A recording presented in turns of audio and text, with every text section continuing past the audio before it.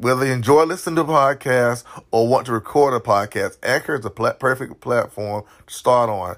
Not perfect in the absolute sense, but perfect in the context of ease of use as far as creating the episode, ease of use as far as discovering new podcasters, people just stepping into the arena of podcasting. I can't think of a better platform to produce a podcast on.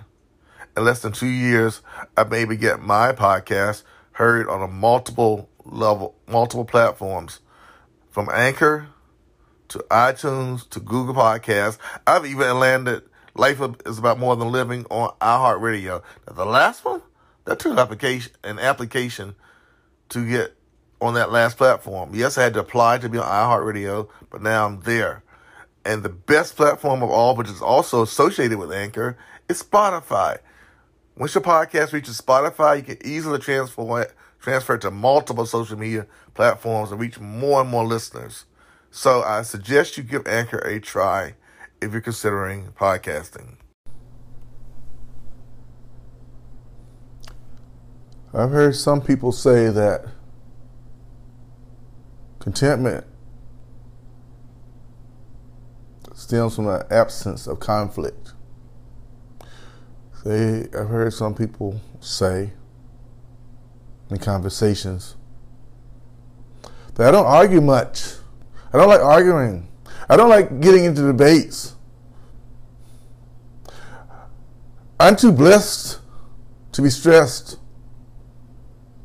I'm blessed and highly favored. That's some of the expressions of some folks who profess Christianity. The others may be expressions I just made people in general. They all lead back to one thing, that at any and all costs, so they claim to avoid conflict in order to achieve happiness, to achieve some level of contentment in their day-to-day walk. I personally don't believe that. I really, really don't believe that an absence of conflict creates contentment or its closest friend, happiness in one's life. I've looked at in the past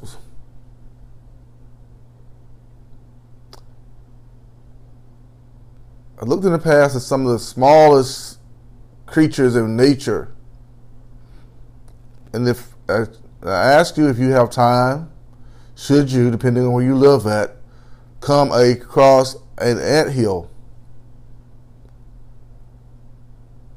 stop for a moment and look down at that anthill.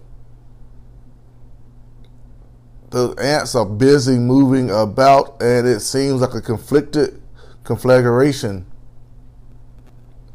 They're going here in such a disjointed, unorganized way, it seems.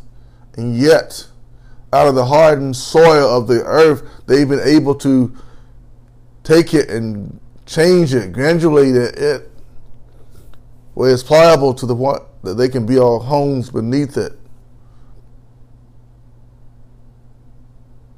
Caverns, tunnels, all under the solid ground. So they can come out, harvest their food, their supplies, and go back in.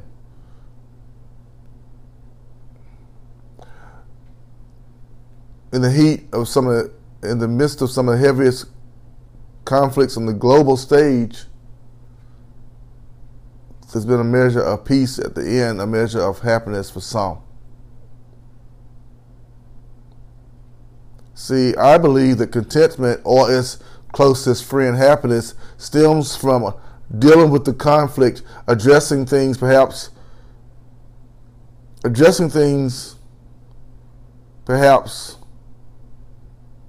could escalate into something more damaging or damning. Addressing the issues in your life, in your conversations, to build, as those ants build out of hardened soil, a better life for themselves, as tiny as they are. You and I can choose, regardless of our religious background, upbringing, current state in life, regardless of our political persuasion, regardless of how we identify ourselves by the various identifiers we have in current society. At some point or another, we're all going to find ourselves in a situation of conflict, of disjointment, when things do not connect, like the joints of timber that build a structure, that are joined together to build a structure. We call them joints. They're actually timbers that meet at a certain point within a building as it's being framed up.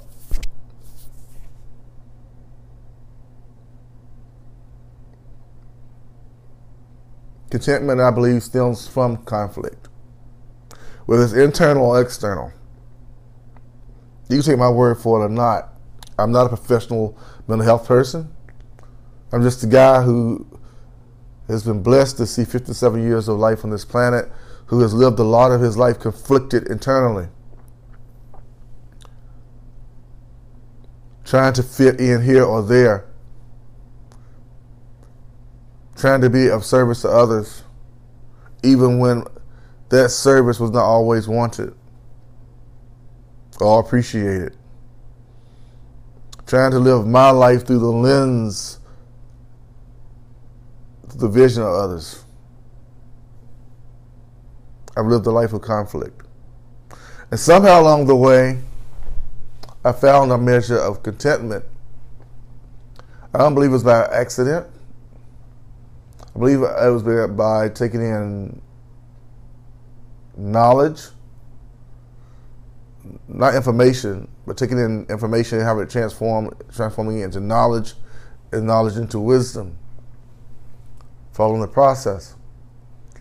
And it's brought me a measure of contentment and a measure of happiness, his closest friend. Only when I chose.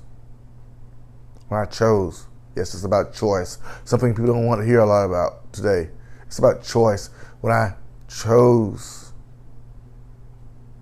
to embrace the positivity of the moment, of the day. When I chose to harness the power of the word no, instead of going along with the flow of the moment to fit in.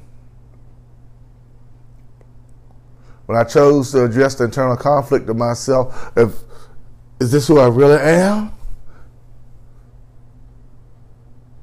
Would I fit in, go along with others for the sake of peace? Or would I stir up the nest, speak my mind, share my opinions, like others share theirs with me in conversation? When I'm willing to challenge things that are considered normal and acceptable. Yes, you see, well, here's the thing. When there's a challenge, there's conflict. And when there's a conflict, there's a disagreement. When there's disagreement, people seem to want an either or, right or wrong scenario in it. Right or wrong is not always related to peace, contentment, and happiness. We have been taught so long, so many of us, to label things as right or wrong, happy or sad.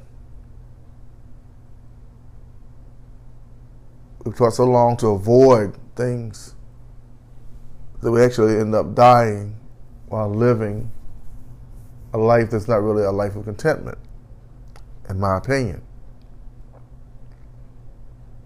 Change is not easy. Change is hard when we've been taught a certain thing. When our minds are set in a certain way. Our hearts are set in a certain way. However, to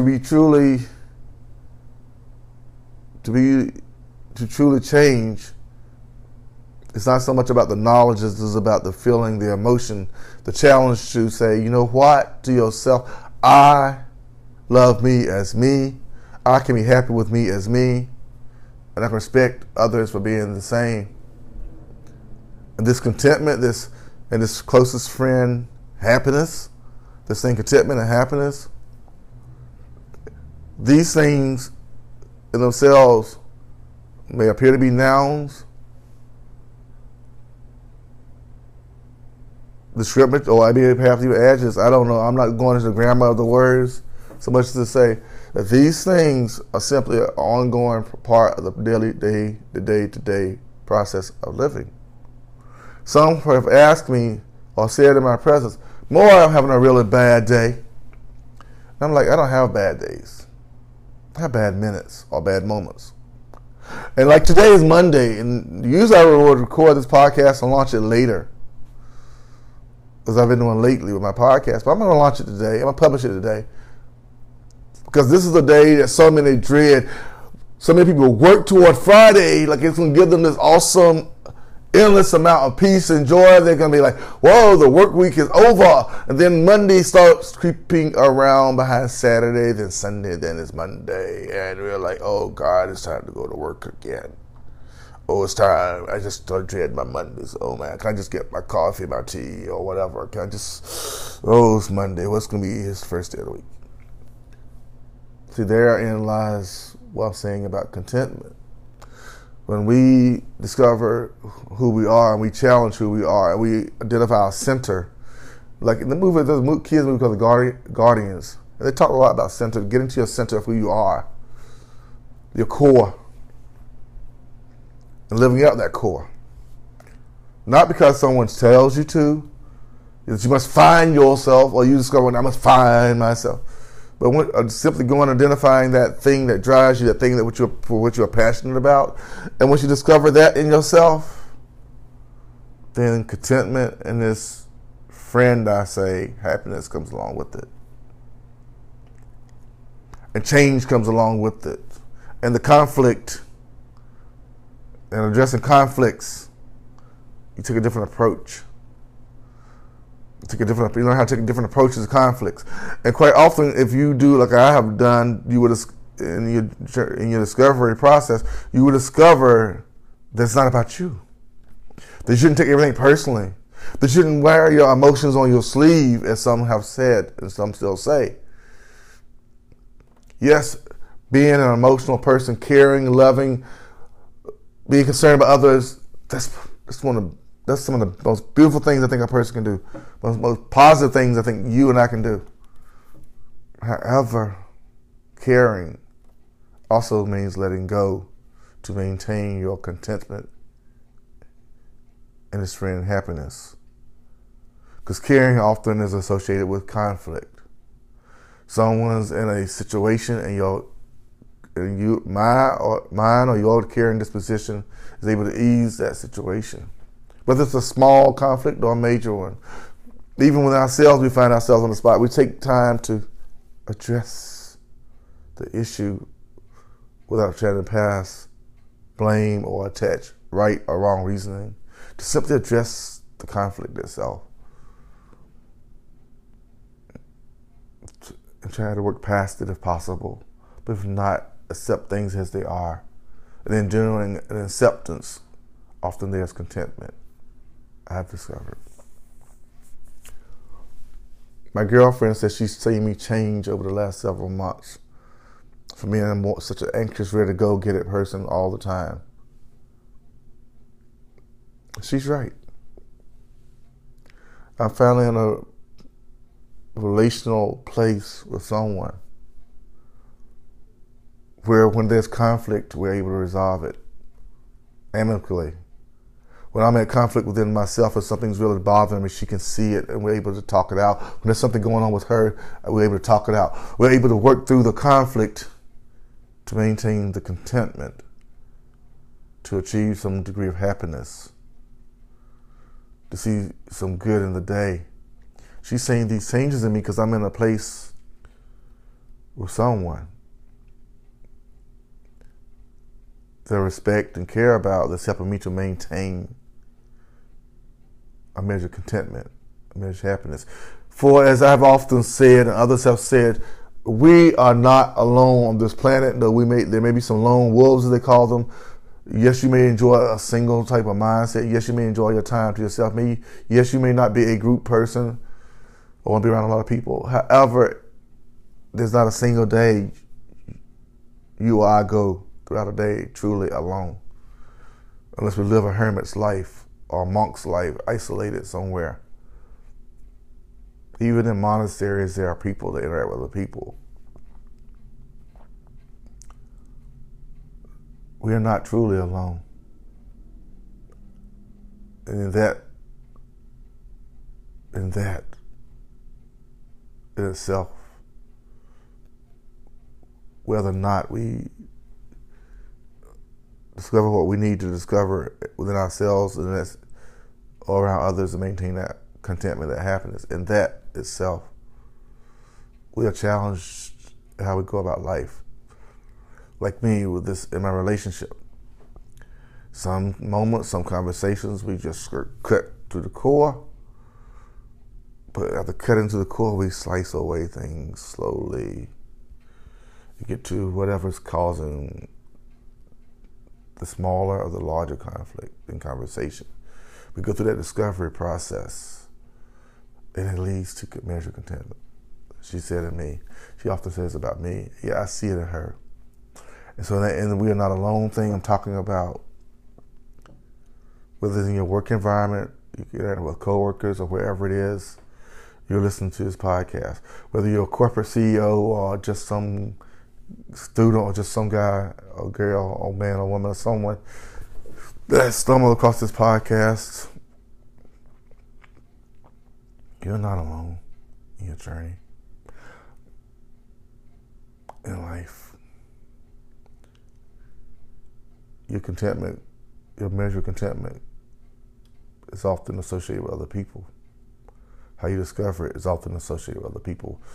Your measure of happiness is often associated with other people. Even if in your alone time, your thought process is direct or indirect related to other people or things. So what do I say? Contentment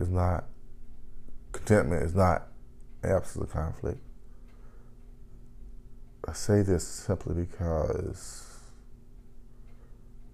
life will always have its ups and downs.